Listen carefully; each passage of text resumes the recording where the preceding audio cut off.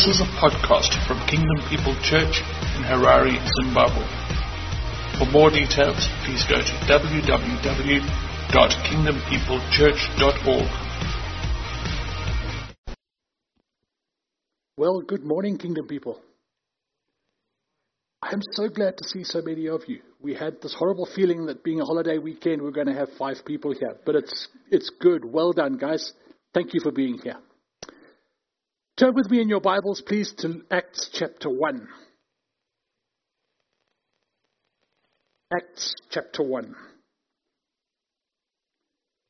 Over the years, you've heard many messages from this pulpit, and you've heard all that Jesus began to do and to teach from the day in which he was taken up until he had given commands through the Holy Spirit to the apostles whom he had chosen.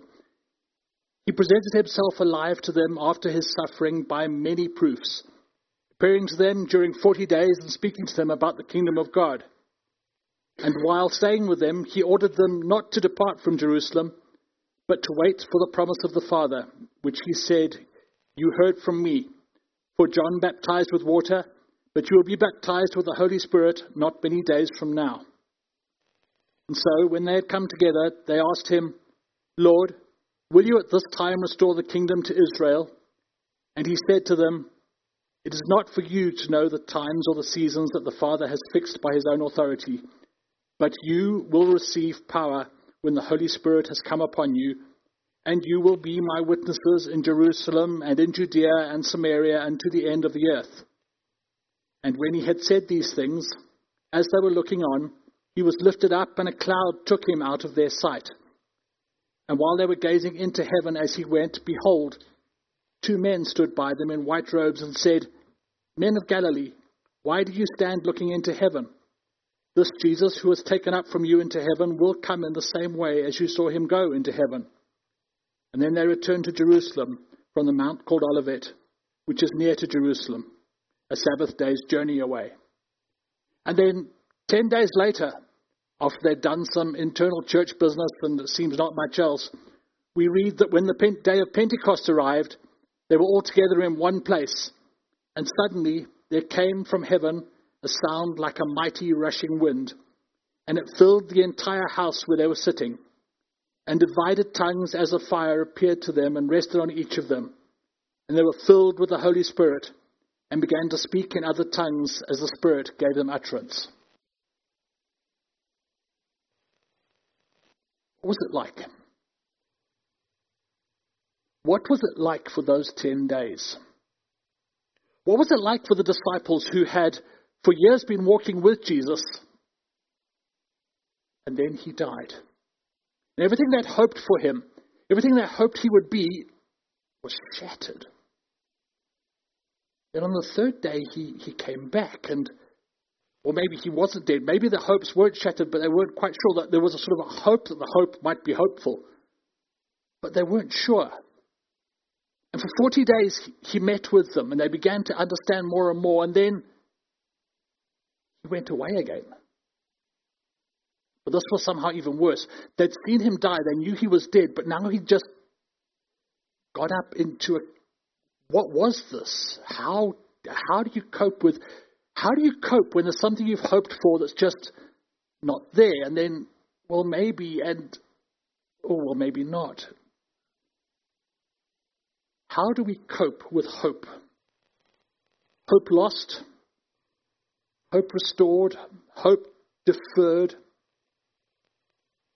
We live on a hope roller coaster. We live in a world where we hope for things and then, well, maybe not. This is not a political message. But we live in a world where hopes get messed up on a daily basis. We don't know what's going on. We hope. Our hopes are broken. We live in a very disturbed environment. Our lives are naturally disturbed. Why?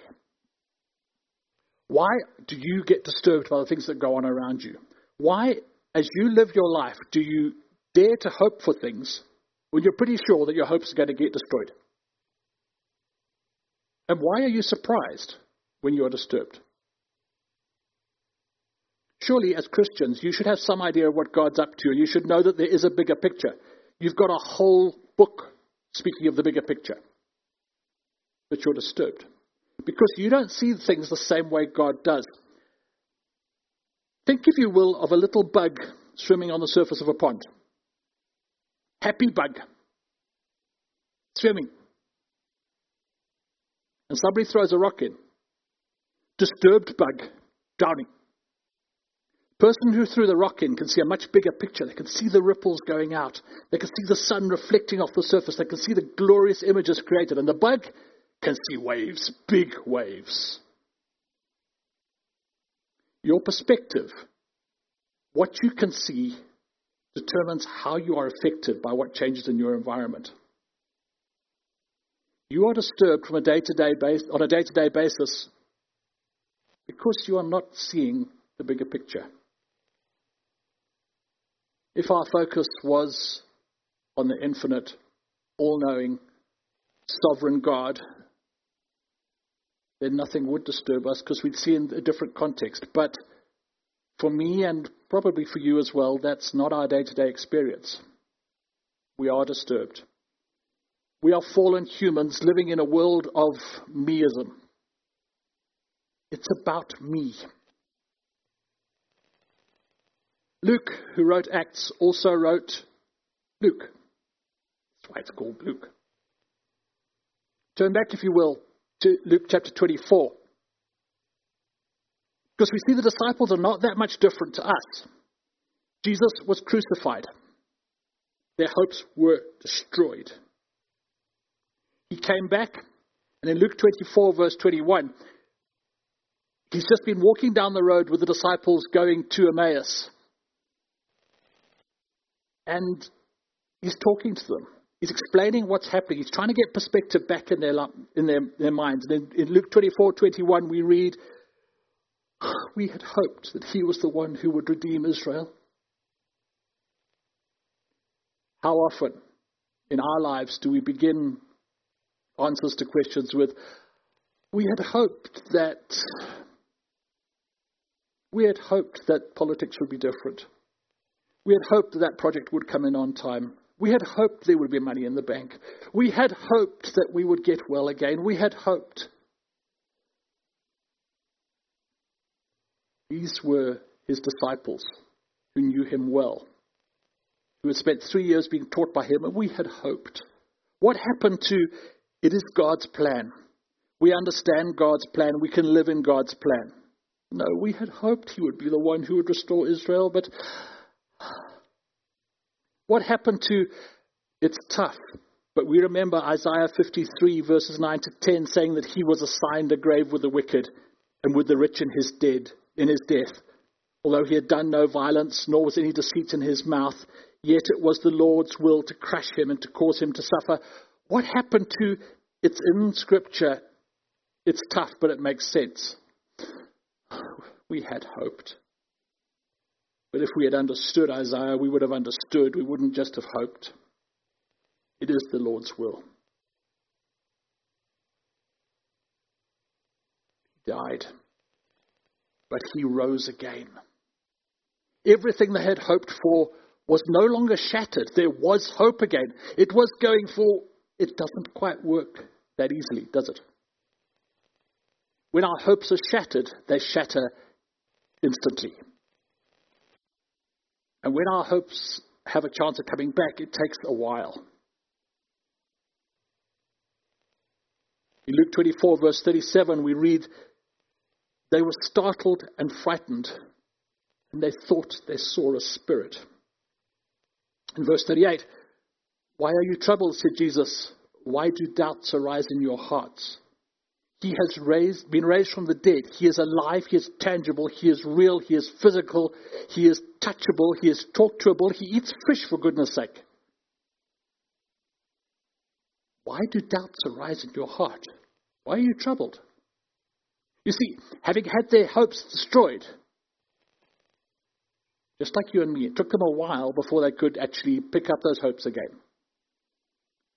Once bitten, twice very cynical, very disturbed. Once things have gone wrong for us once, we go, I don't want to go there again. They had been told that he was alive. Some had actually met with him, and yet they were startled when he appeared in the room. They were surprised. They're just, no, sorry, we're not going to hope in this again. We're going to maintain a strong defense.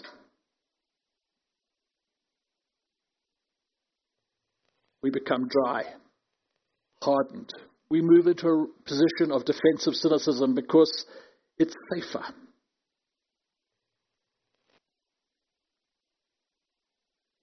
In Matthew 18, Jesus tells us, truly I say to you, unless you turn and become like children, you will never enter the kingdom of heaven. Whoever humbles himself like a child is the greatest in the kingdom of heaven. And we often look at that and we say, yes, we must have faith like a child. Today I'd like to suggest that we must have hope like a child. We must have resilience like a child. When we get knocked down, yeah, we cry, but we get up again. Child gets knocked over while playing, there is tears, there is sticky plasters, and then we play hard. When adults get knocked down, they don't cry, they're adults. And nor do they get up again. Unless you become like little children. We need to learn from the kids. We need to be like kids. We need to know our limitations, yes. We need to know that when we get knocked down, we need to go running to daddy because it's sore. And as adults, we need to run to our Heavenly Father too. We need to recognize our limitations. But when we fall down, it's okay to cry. And we can get up again. We don't have to stay knocked down. We don't have to stay cynical. Because God has the bigger picture and we can walk in it.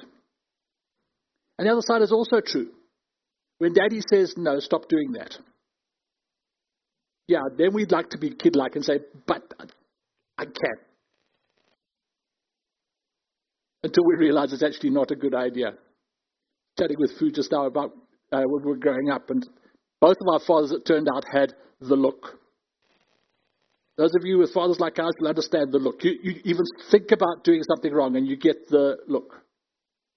And you stop thinking about doing it wrong. You like kids. When you fall down, let Father love you, get up again. When he says, stop doing that, you're going to hurt yourself. Take his look and stop doing it. Be like kids. You don't have to understand. Most kids don't understand. They trust him. They trust him. And that's why their hope in their parents can be relied on, because they know they can trust them. Luke 24 verse 41, they still disbelieved for joy and were marveling. Jesus was back, but we can't believe it. It just doesn't make sense. We saw him die. How can he possibly be back? This just takes time to rebuild hope. But it also takes the correct inputs. There are many things that could be worrying you at the moment. There are many things where you could have hoped and that hope has been destroyed. What does it take to get that hope back? You don't just go, oh, it's okay, I'll hope again. You need some sort of input. You need some sort of structure to rebuild your life on. And this is why Jesus meets with them. In Luke 24 from verse 44, we read, and he said to them, these are my words that I spoke to you while I was still with you, that everything written about me in the law of Moses and the prophets and the Psalms must be fulfilled. And then he opened their minds to understand the scriptures and said to them, thus it is written that the Christ should suffer and on the third day rise from the dead, and that repentance and forgiveness of sins should be proclaimed in his name to all nations, beginning from Jerusalem. He basically met with them for the next 10 days for 40 days after his resurrection. He met with them and coached them and encouraged them. reminded them of things. These things I've already told you.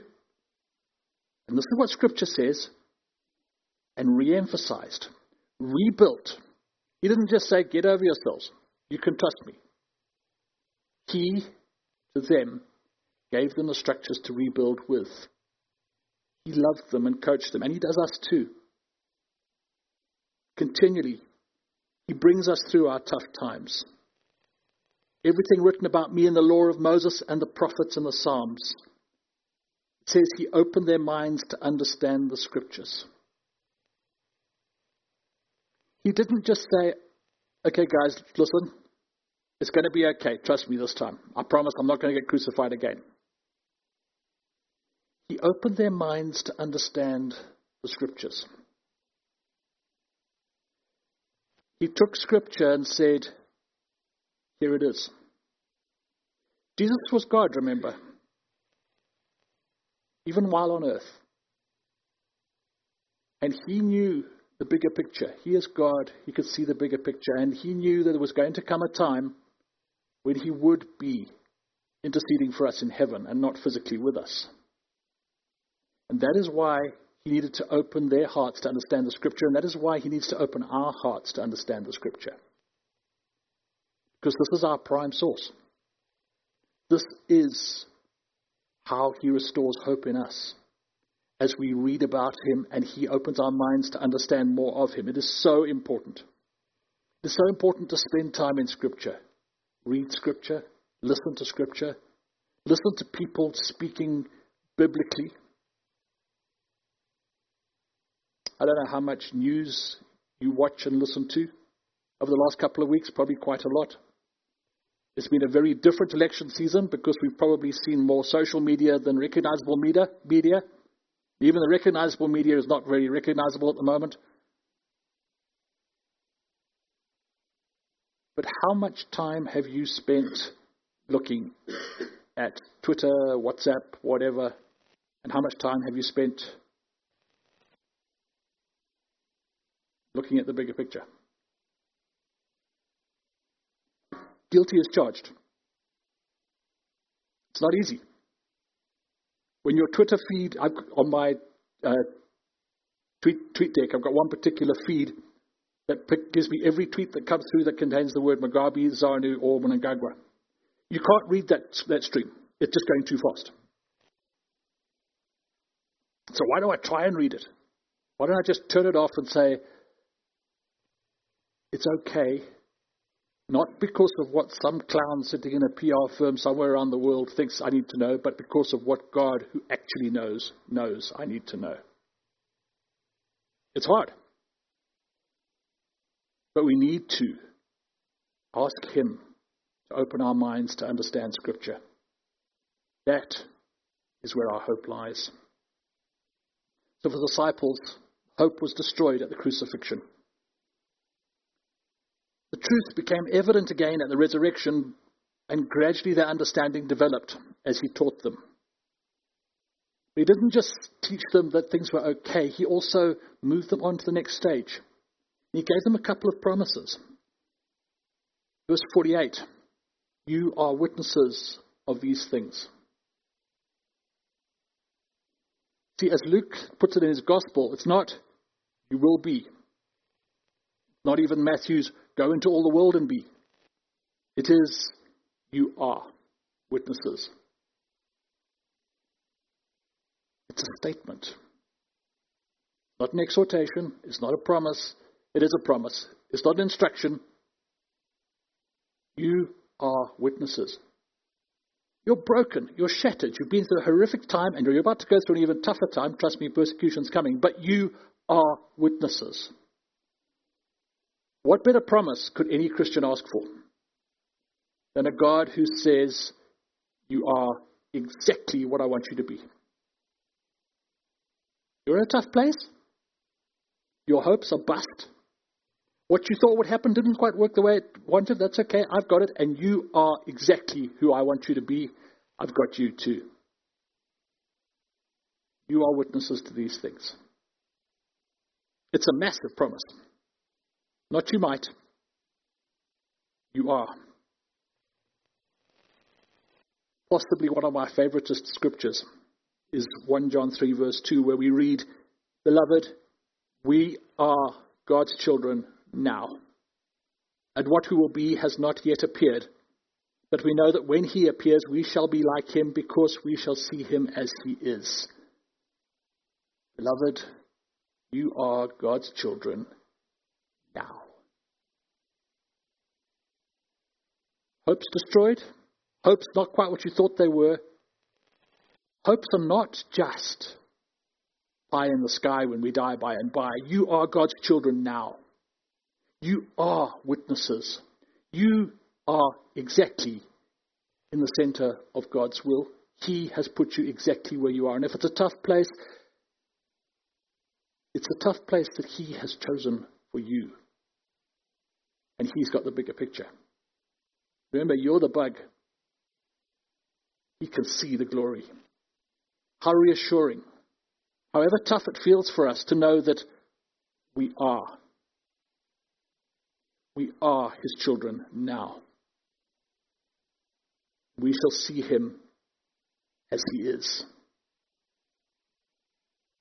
I don't know what that means yet, because it's we shall see him. But from what we know of God so far, what he has revealed so far as he has opened our hearts to understand the scripture, shows us that when we see him as he is, it's going to be wonderful, huge, and glorious. Promise number 1, you are. Promise number 2 in verse 49, "Behold, I am sending the promise of the Father upon you, but stay in the city until you are clothed with power from on high." And this is when Luke's narrative jumps across between the Gospel and Acts, where we started this morning. As you possibly know, Luke wrote 2 books that we have record of, the Gospel of Luke and the book of Acts. Why he wrote them, we don't quite know. There are some wonderfully good theories. But basically, he tells the story in 2 parts. The Gospel, you're from your side, the Gospel, the time when Jesus was on earth, which ends in chapter 24 as he's taken up into heaven. The second book, Acts, begins as he's taken up into heaven and takes us on through the next 28 chapters looking at that early church and how the Holy Spirit comes and the church goes forward. So you've got this bridge point between the 2 books in Luke 24 and Acts 1, both of which cover the Ascension period. So in Luke 24, we read, "I'm sending the promise of the Father upon you. Stay in the city until you are clothed with power from on high." And in Acts 1, verses 4 to 5, we read, "And while staying with them, he ordered them not to depart from Jerusalem, but to wait for the promise of the Father, which he said, 'You heard from me. For John baptized with water, but you will be baptized with the Holy Spirit not many days from now.' He ordered them to wait in the city, not to depart from Jerusalem."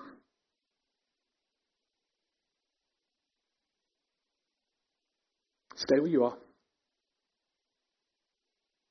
"But Lord, you're going away. Surely we should make a strategic bet." Stay where you are.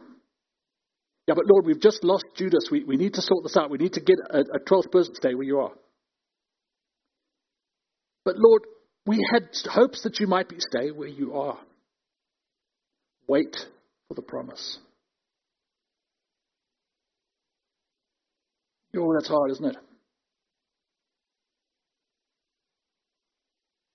It's hard to stay in your lane. It's hard to focus on what you're called to do. It's very easy to get distracted when we get the disturbances.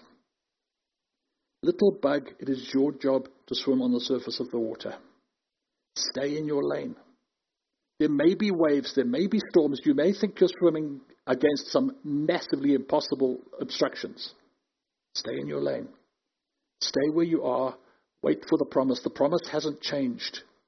God still has you where he wants you. God still loves you. God still cares for you. God still has an immense plan for you.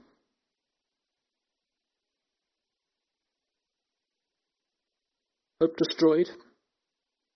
truth made evident, understanding developed, promises given, but wait. It's not just a on-off switch with God. It's a development. As He's developing them, He's developing them towards something which they cannot see, which we ourselves can't yet see 2,000 years on because we haven't yet got to the end of that development. Wait for the promise. It's coming.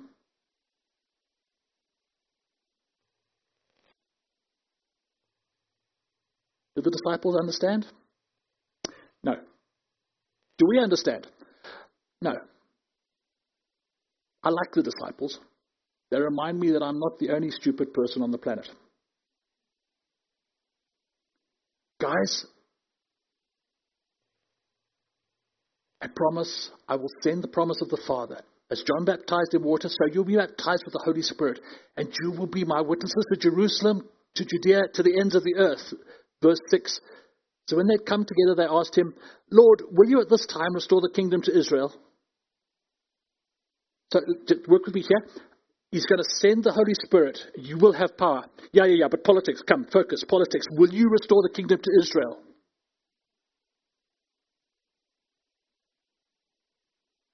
As you've prayed in the last 2 weeks, how many of you have prayed for kingdom of particular political organization, and how many of you have prayed for kingdom of God? You're in good company. You will receive power. Good. Does this mean you're going to restore the nation? Christians, the promise of the Father is that you will receive the baptism in the Holy Spirit and you will be my witnesses. Great. Does that mean that we'll get the currency sorted out?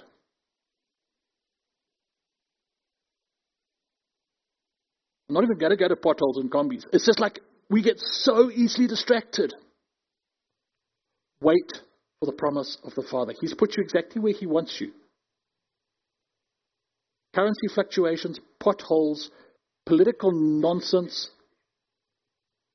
That's where He wants you. Wait for the promise of the Father.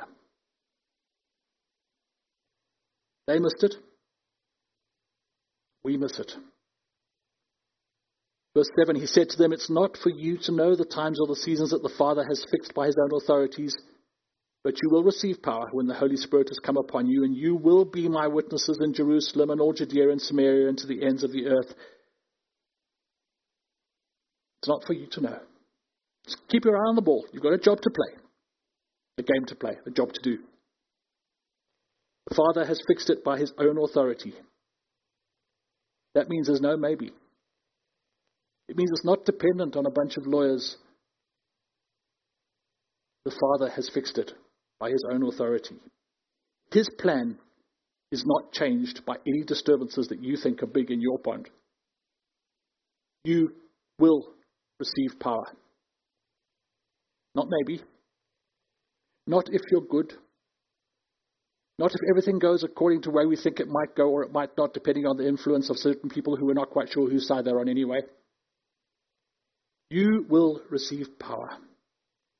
God's power. Not political power. Not even social change power. God's power. And you. Yes, you. Not the lads in hats, not the lads in scarves. You will be my witnesses. You are the ones who will make the difference to the world. You are the ones who will make it hard to go to hell from this neighborhood. You will be His witnesses. And His plan hasn't been changed. Not at all. Our view of life is limited because we are limited. And as a result, we hope, and we often hope vainly because we don't know what we're hoping for. And so we are shaken when things go wrong. But God's view of life is not limited. God's view of life is infinite, unlimited, and eternal because He is infinite, unlimited, and eternal.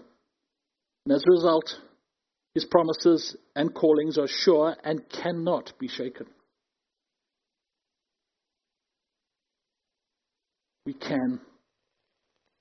We must rely on Him. That is where our hope lies. In Romans 10 verse 11, we read that everyone who believes in him will not be put to shame. And that is so important. Because of all the disturbances we face in life, the largest is the one that we so seldom think of. All of us are sinners, justly deserving death and eternity in hell. If that doesn't chuck a rock in your pond, you're not paying attention. Nothing that you face, nothing that you had hoped and now don't want to hope it anymore, is anywhere close to as catastrophic as your fate without God. Romans 10:13 tells us that anybody who calls on the name of the Lord will be saved. It's not might be saved if everything goes according to plan. It doesn't say everyone who calls on the name of the Lord, provided they've got the correct legal team and are able to put together the correct petitions and can even spell everybody's name right, they will be saved. No, it's everybody who calls on the name of the Lord will be saved. It's absolutely reliable. Whatever hopes get broken, whatever dreams don't materialize, His word is true. Everybody who calls on the name of the Lord will be saved.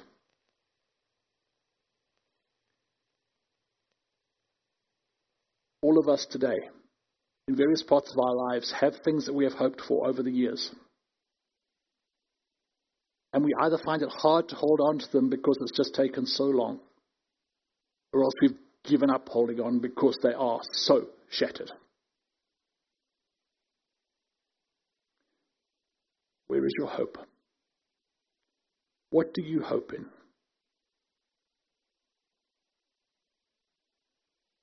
If we're not hoping in the eternal living God, our hope is futile. But we can hope in Him. His ways are perfect. His ways are just. And His promises are sure. Father, thank you. Thank you for your love for us.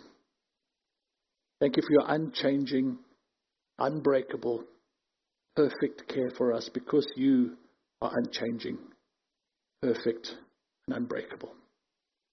What a privilege it is, Lord, to be counted as your children because you've adopted us.